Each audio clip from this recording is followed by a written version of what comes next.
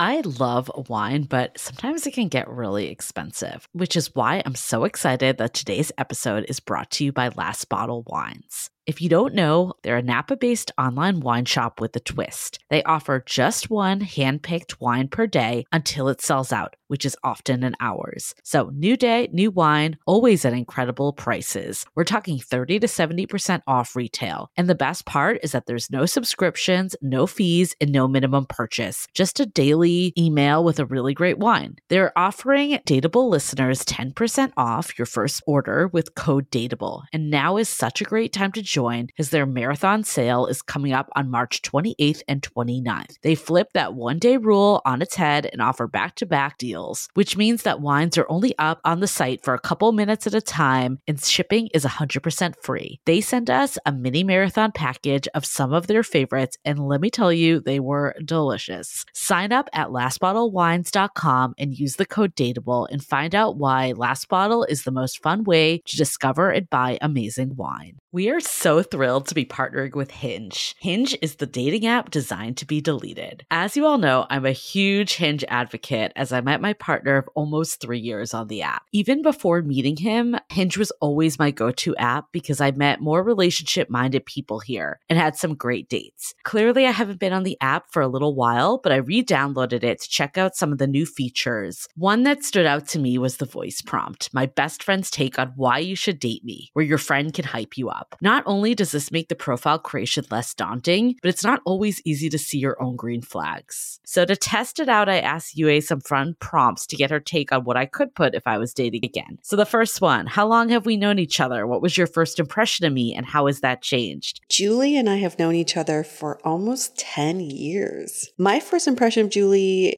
was that she's very social, but I've learned that she has a lot more depth to her beyond the social butterfly that she is. My next prompt, what do you think are my green flags? I would say she's deeply loyal. She believes in love, curious mindset, and she is fearlessly ambitious. And then last but not least, what kind of friend am I? Julie is the kind of friend who will always have your back, no matter what. Damn, that feels nice to hear. So download Hinge and try voice prompts today. Then find someone worth deleting the app for.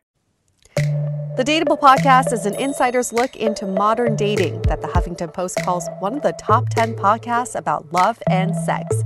On each episode, we'll talk to real daters about everything from sex parties to sex droughts, date fails to diaper fetishes, and first moves to first loves. I'm your host, Yue Xu, former dating coach turned dating sociologist. You'll also hear from my co-host and producer, Julie Krafchick, as we explore this crazy dateable world.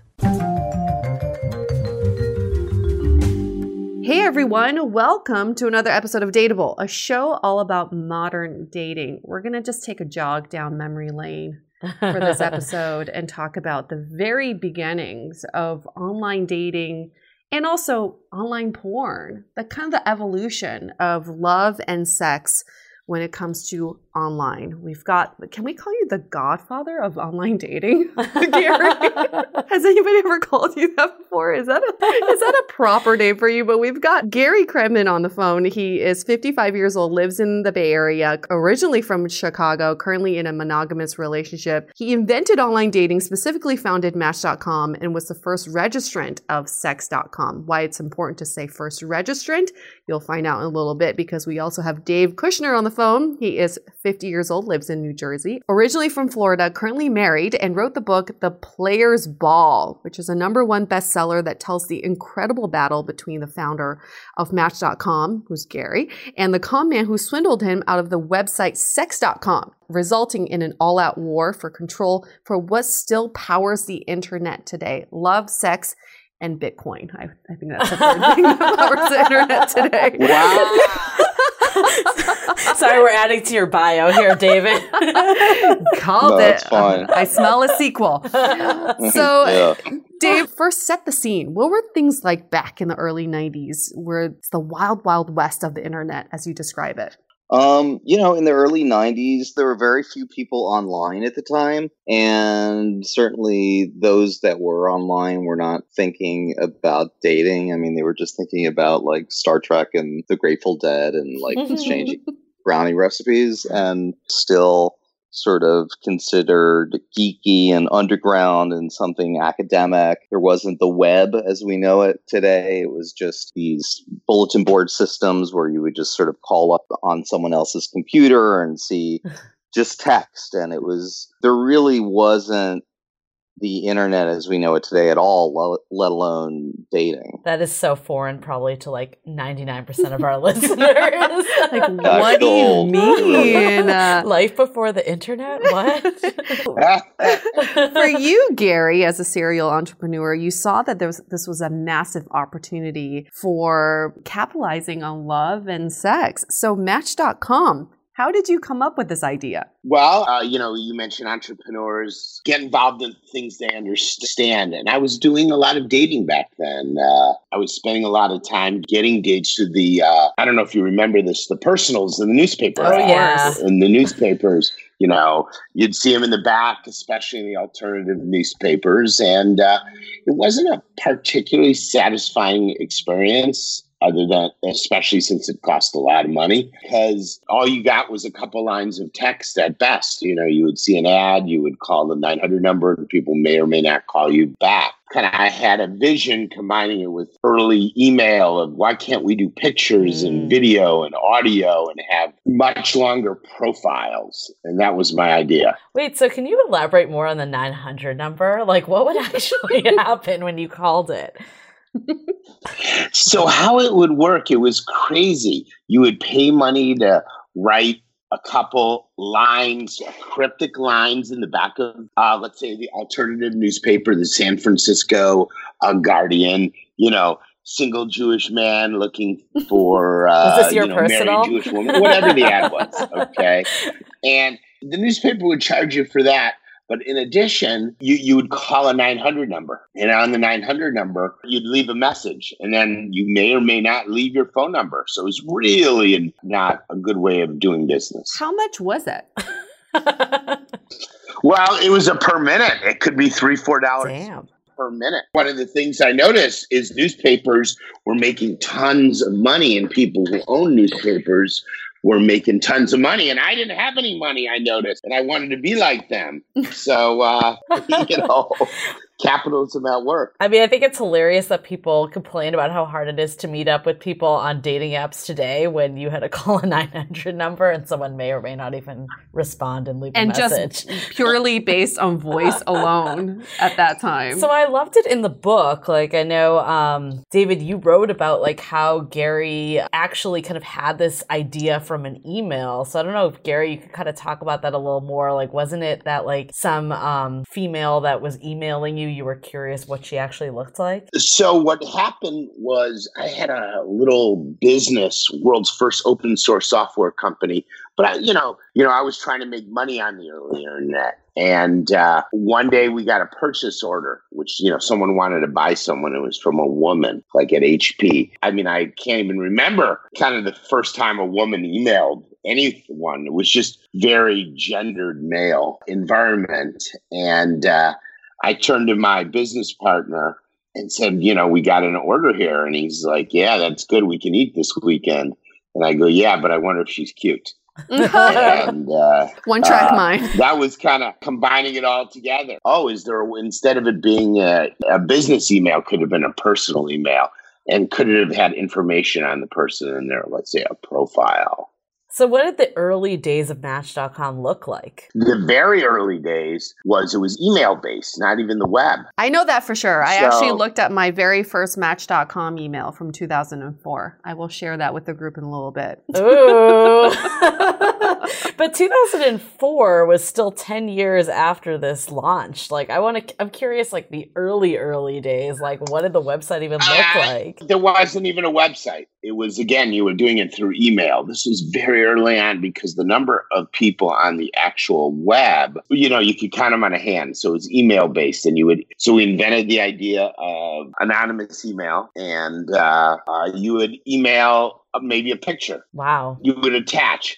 Because you got to remember, people didn't have digital phones or anything like How that. did people attach photos back then?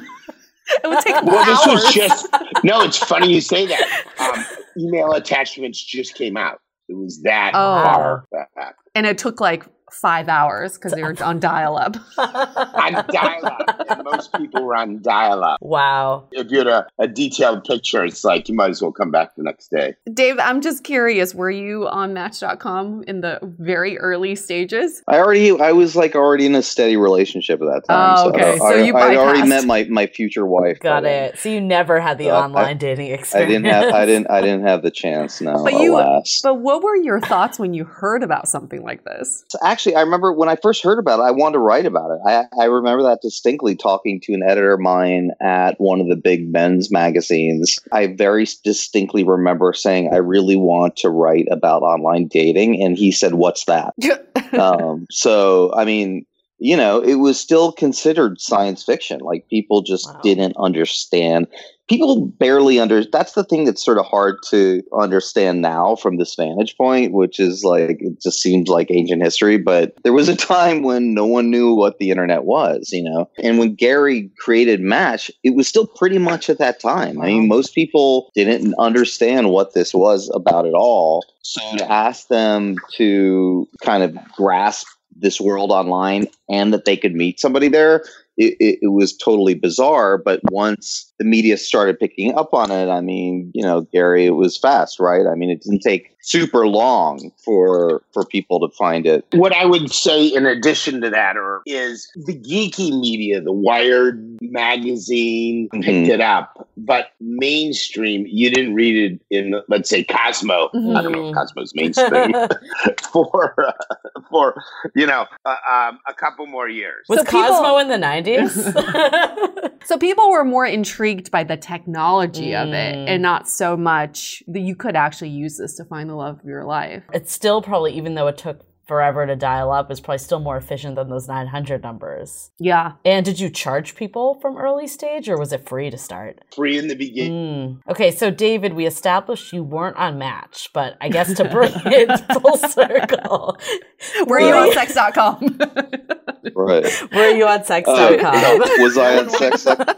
As an intrepid young journalist, I had to do my research. Had to do it for research only, right? Find out what was happening there. But yeah, I mean, it's like with sex.com, and there's a chapter in the book where I talk about there's a very, very long established history of pornography driving the adoption of a new technology. I mean, it goes all the way back. It continues today, and I think into the future with virtual reality, augmented reality, you know, usually sex and gaming seems to drive most everything. So it followed that when people were first venturing into this new world online, a lot of them were guys early on, and what a lot of guys at computers were interested in seeing were naked pictures. Yeah. So, and the first thing they would type would be sex.com. It's a universal value of that. And you know, Gary can talk about what that domain meant, you know, in dollars and cents. But the value was that anyone around the world would probably sit down and type that word, you know, even though the technology wasn't so advanced that you would see streaming and video and all of that. Whatever you could see on there, people would want, even if it was just some pictures. Like, what was actually porn like back then? Like, what were you seeing? I want to know, like, those details. Call up a 900 number. Or is it like the someone makes magazines? noises for you. You know, I mean, early on, it started with just text. When there were no pictures, people were doing what was called ASCII art, which was kind of like advanced emoticons that, you know, you would type characters on the screen that if you stood far back enough, it would make a picture of two naked people or something like that. And then with scanners, people would scan photos from, you know, porn magazines and put them online. What was appealing to a lot of people was privacy of it, and that there was nothing to hide. You know, you could just turn off your computer and whatever you were looking at was gone. You didn't have to worry about like hiding a magazine under your mattress. That's kind of a simple thing that has actually proved to be a pretty big deal. This world that was on the other side of the screen, the fact that you could turn it on and turn it off and there were no traces of it and it would just evaporate, was radical. I mean, I think it was more radical than anybody realized at the time. And certainly that would manifest later on just with all of the online communities and just with message boards and how people would behave given that veil. I mean, I was definitely too young for porn and dating in the 90s, but I do remember the chat rooms. Oh, the chat rooms got really heated. They did. I remember getting some ASCII art in the chat rooms. Oh, you do remember ASCII art? I do. I mean, I'm Googling it now, and I'm like, I'm remembering things now. I'm remembering some of the images I've gotten. Buried for years. I mean, there's some really sophisticated. There's some very sophisticated ASCII art out there. I thought it was more cartoonish. People put a lot of time into that. Like, look at this, Julie.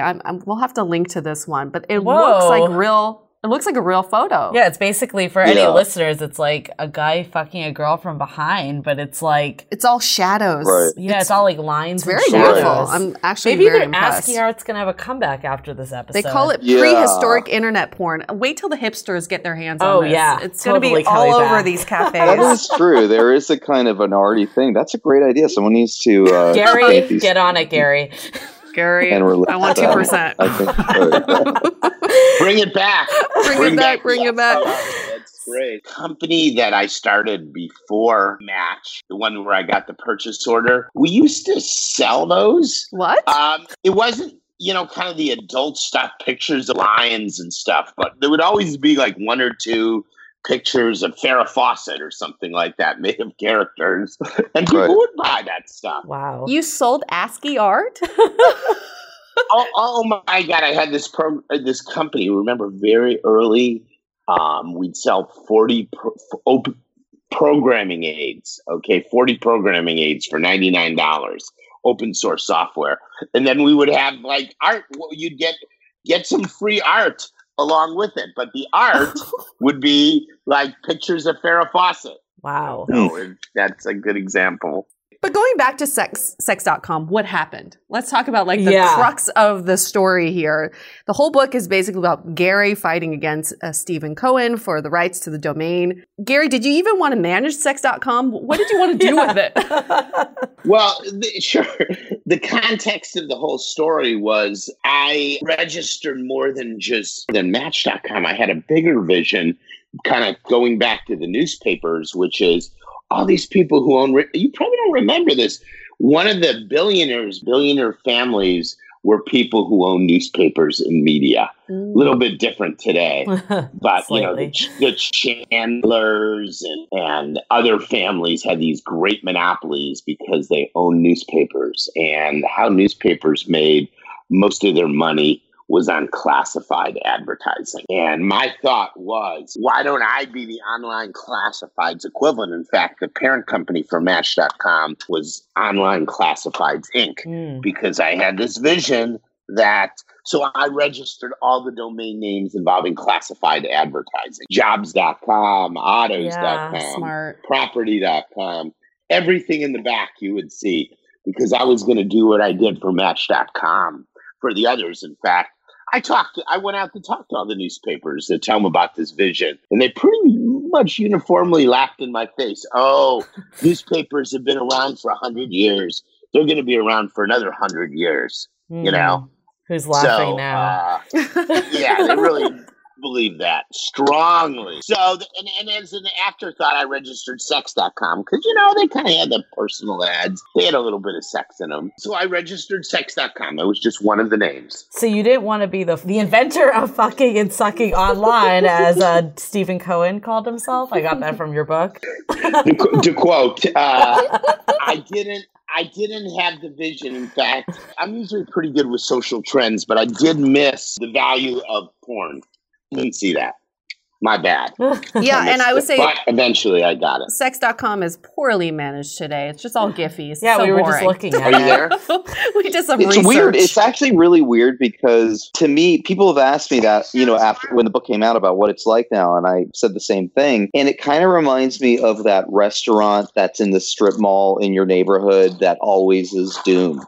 You know what I mean? Like, no matter what they put in there, it doesn't do well. So it is kind of weird that nobody's ever been able to capitalize on that. It's such a waste of a great domain name. But it transformed internet history, as we all have seen from this book, and just everything there. I guess, David, what made this story so interesting that you had to write about it? I mean, I think that it's a wild story, and what the lengths that Gary had to go to try to get this site back were insane and beyond anything you could imagine. I mean, starting in Silicon Valley and heading down into ending up at a shrimp farm in Mexico, and so there was all of that, but at the same time, you had a really interesting way of looking at the rise of the internet, in a manner that to me was, for a mainstream audience, would be kind of contrarian and just surprising, because I think that most people, when they think of the story of computer age, they think of Apple and they think of Facebook, but they don't really think about these, what I call the Wild West years, when the rules were just being worked out. And for anyone who's not familiar with the story, fill us in on who Stephen Cohen is and how does he play into the story. Gary, do you want to tell him about your friend, Stephen? Sure. Your BFF? Our friend is, as broadly defined, Stephen Cohen was maybe a criminal genius, 5-time convicted felon, things like bankruptcy fraud, obstruction of justice, making false statements under oath. Oh my God, he's like our president. All of those the same guy. Is Stephen Cohen a fake name for Donald Trump? You'd have aliases. Yeah. Oh my God. I've never thought That's about funny. that before. Donald Trump would want sex.com. Just saying. It all makes sense. It does. It makes more sense now. And he was always obsessed with sex. He ran a swinger club. In fact, he was arrested for running a swinging club in Orange County. And he got off of it by being his own lawyer in court and convincing a jury that since he wasn't making any money on it, it really wasn't a brothel. So clearly a smart or a creative person. He was the inventor of fucking and sucking online. So there we go. I just love it. I can't stop saying it. Right. Yes. Well, that was Stephen. And then what happened? The fact that he didn't, to quote the judge, the fact that he didn't own the name really didn't mean anything to a con person like him.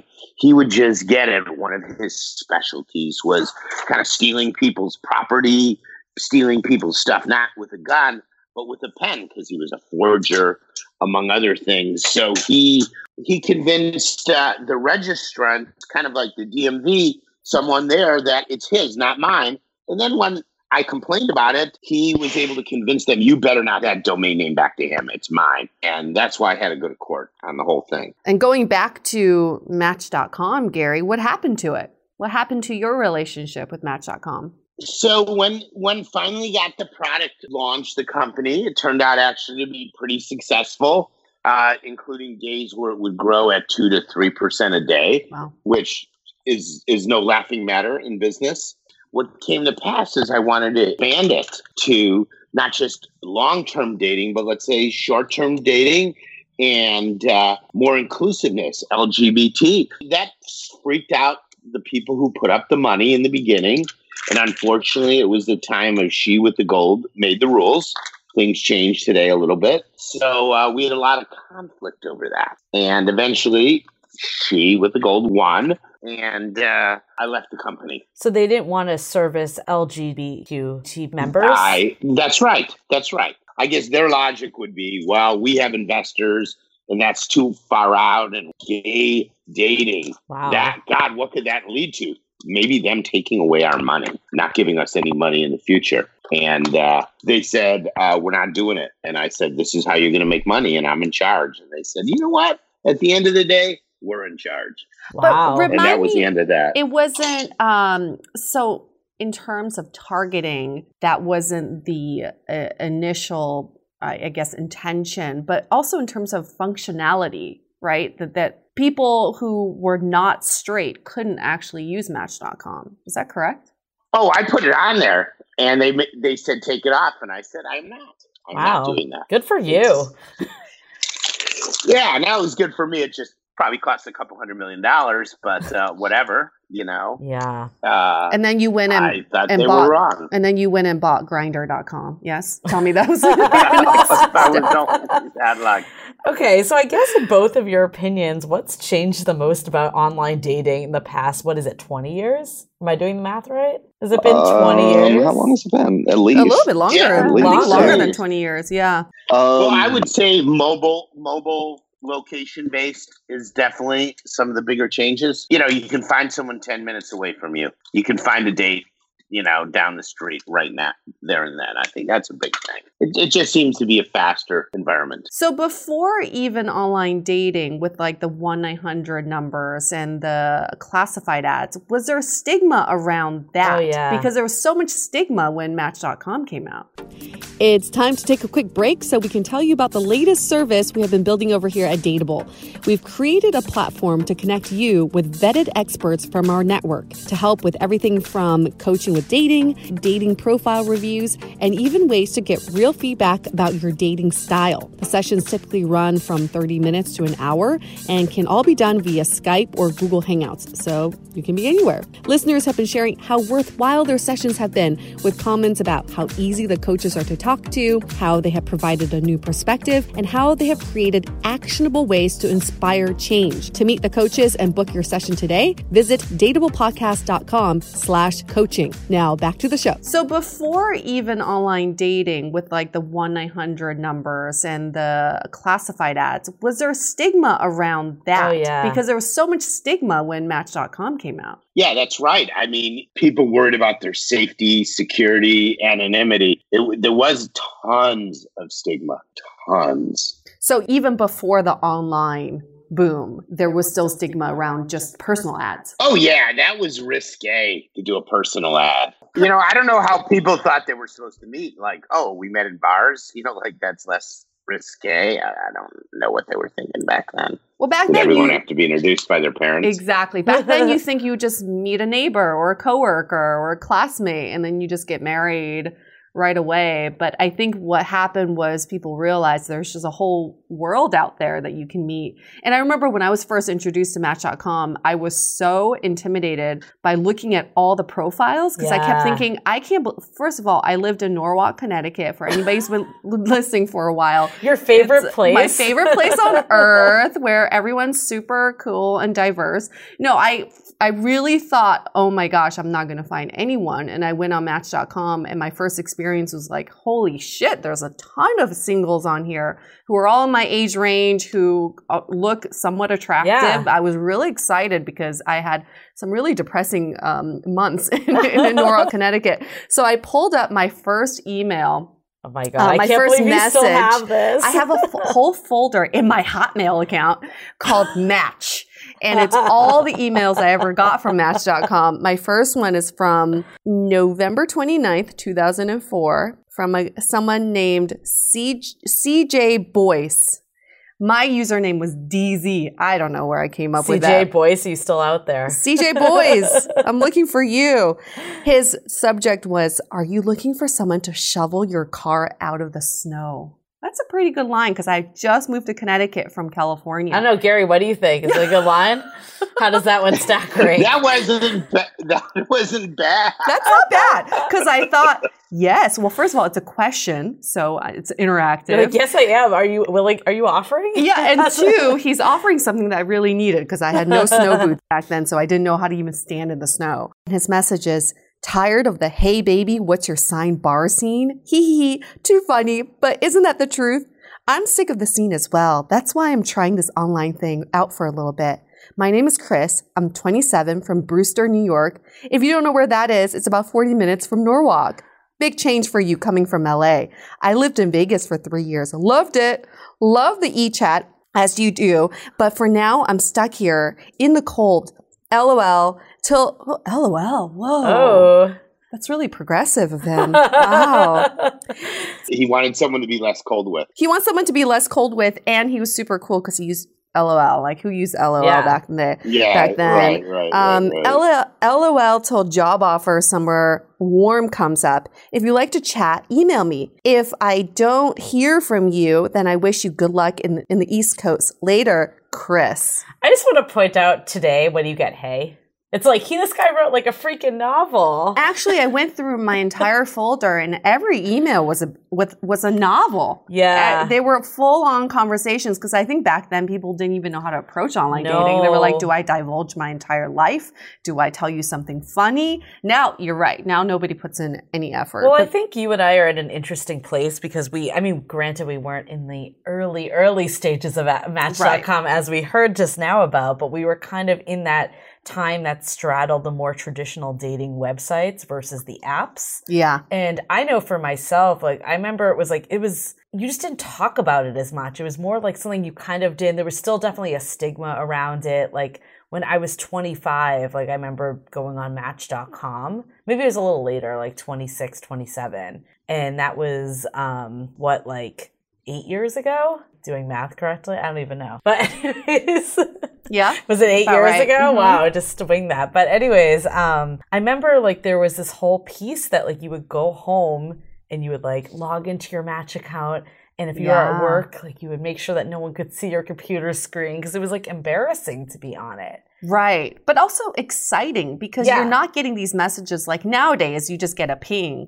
But back then, you actually have to log into your email. And who had internet on their phone? So you obviously have to be near a computer. So it was really fun getting these messages. But something kind of taboo as well. You're like sneaking around and doing it. I remember my friends and I kind of like devoted, like it would be like Wednesday night, let's go on Match and like email everyone. It was like a thing.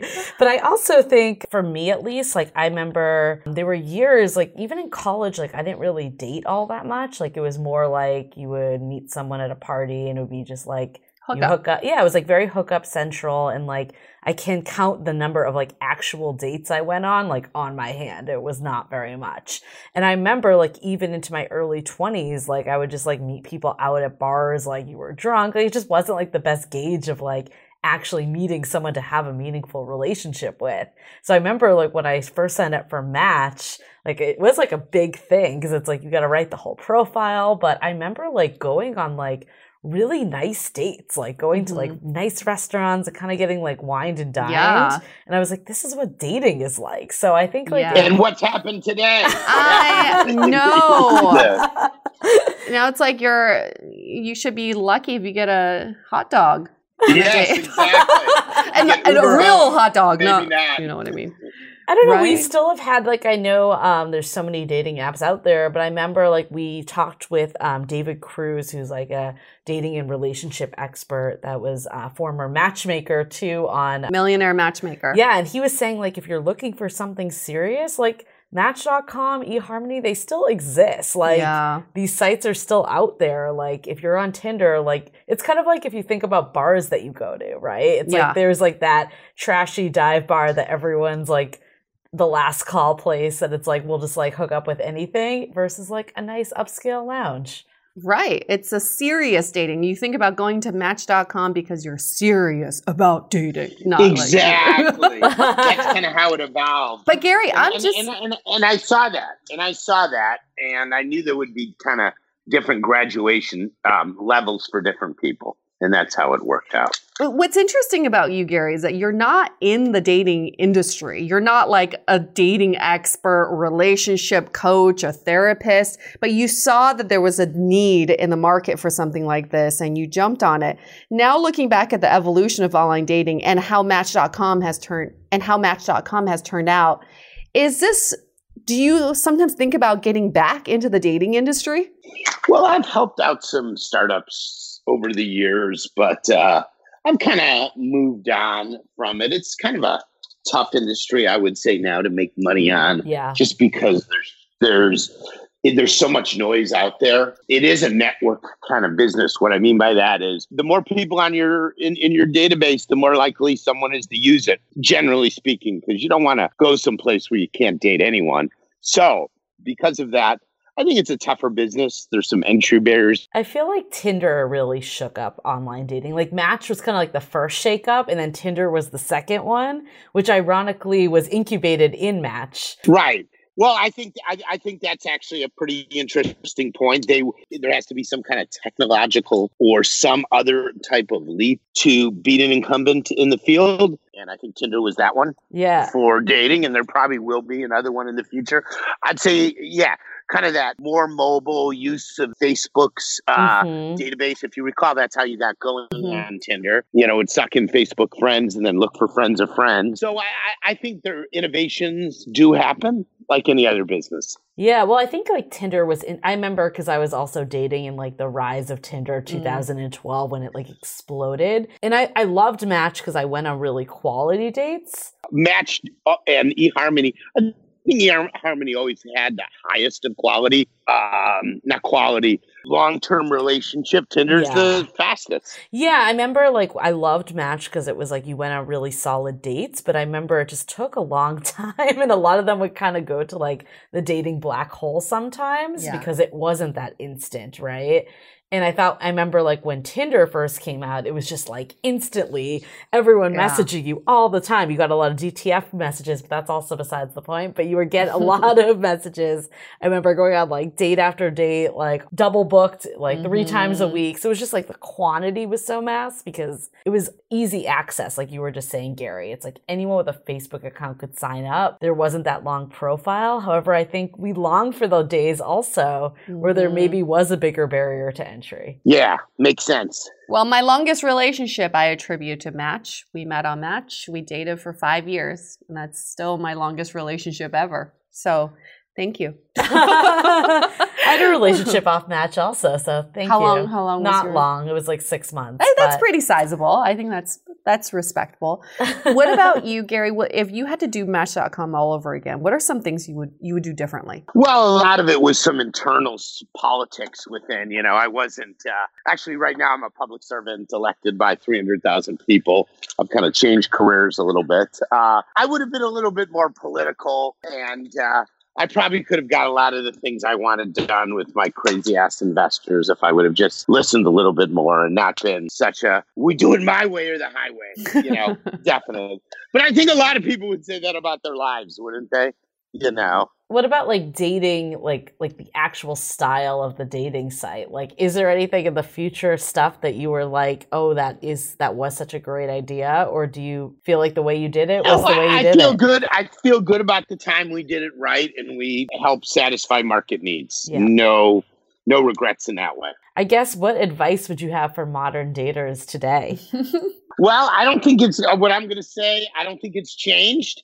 And I would say people have to, I'm going to say it broadly in the category of being less picky, but it's more like love can come in many different forms and people should be less judgmental about it. You know, you never know. And I really do mean that. You know, people go, oh, well, he's only 5'9" and I want 5'10". I think less judgment would serve people much better. Amen. Give it a little bit of a chance. Did you see like data about like who actually ended up getting married and being together from Match? Like, was there anything that showed that people didn't necessarily go for who they initially selected? I don't think I could give hard and fast on that one. Okay. And how did you meet your current partner? Was it online? Yeah. Online. Ah, okay. All right. What site? Was it Match? He's not going to tell us. I don't want to say. I'm not in the promotion business here. He's not going to tell us. Sex.com. Yes, sex.com. We knew it. You're like, this Giphy is amazing. I'm going to contact her. Exactly. This Giphy is amazing. This is the best. She had the best ASCII art ever. Best ASCII ever. Best ass on the ASCII ever. Going to the segue to takeaways, my biggest takeaway is ASCII art is coming back. Yeah, you know, I have a black and white printer. We need to get ahead of it. We need to get ahead of this. This needs to be a business. I know, Gary patented that shit. Yeah, there's got to be a more time-efficient way of making ASCII art, and then we can send those instead of emoticons. The new emoji. It's you heard it here first. My biggest takeaway, regardless of what happens with online dating and offline dating, we just have to work with the technology instead of against it. I think oftentimes we blame technology for some of the dating problems that we face, but it's really how we use it. So no matter what the next Tinder or Match or Bumble is, instead of thinking about, oh, this is making me more antisocial, it's making me having dating fatigue. No, actually, we can't blame the technology. We can only blame the way we're using them. I love that. I think also my other takeaway too is just like it's all an evolution. Like the fact that like this, I mean, I think this story is crazy, Gary, that it like started from like sending an attachment photo, but like that's like what was going on at that time. So it's like there's certainly pros and cons of current and past. Yeah. But I think like to your point of just going with what we are currently doing it, there's also a lot of pros of current day, just the speed, the level of connection. Like Gary mentioned, you're on the go all the time. It's mobile. Like there's just so many benefits. And I think a lot of times we get caught up in the complaining and the dating fatigue. And it's like, there are a lot of pros to online dating. It opens you up to like a whole new world of people that you would not have met. And I think it's easy to forget those pros when you're in the thick of I it. don't forget that. I mean, there's a saying in business, contacts equal contracts. And I think the more dates you have, the more likely you find that the right one. So you're a numbers game guy. Within reason. It's not all numbers, but not if you're not getting out, you're not getting any. How about that? There you go. If you're not getting out, you're not getting any. That is a great line to end this podcast on. If you're not getting out there, you're not going to get any. That's very true. You got to be in the game.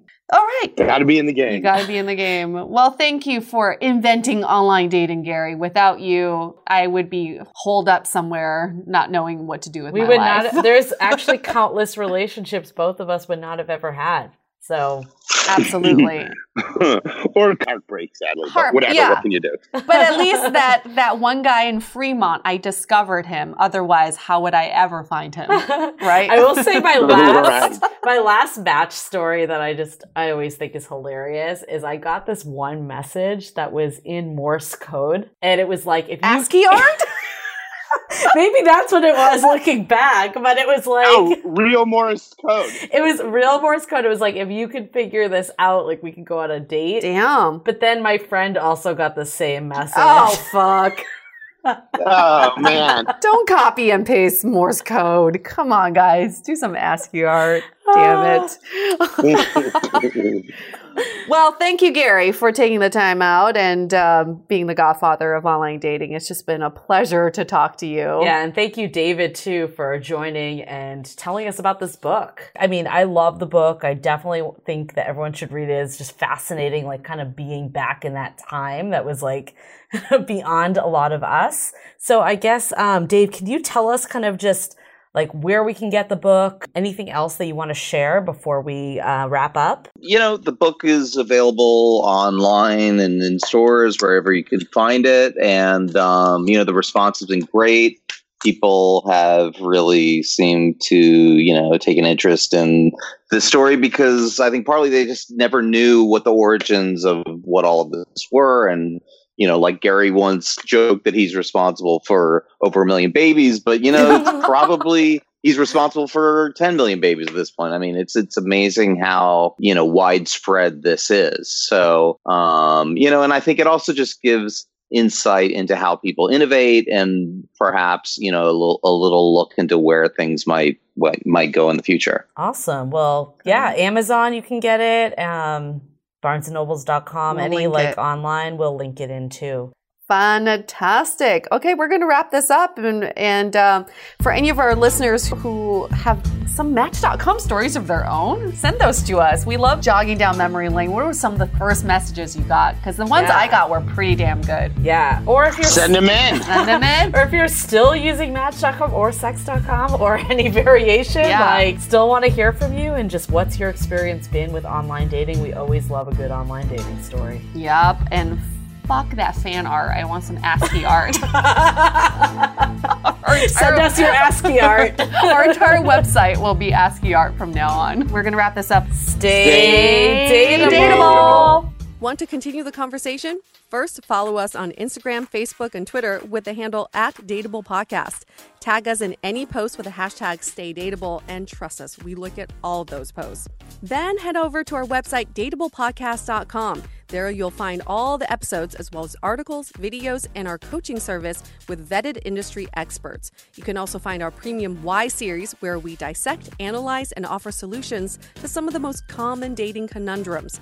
We're also downloadable for free on Spotify, Apple Podcasts, Google Play, Overcast, Stitcher Radio, and other podcast platforms. Your feedback is valuable to us, so don't forget to leave us a review. And most importantly, remember to stay dateable.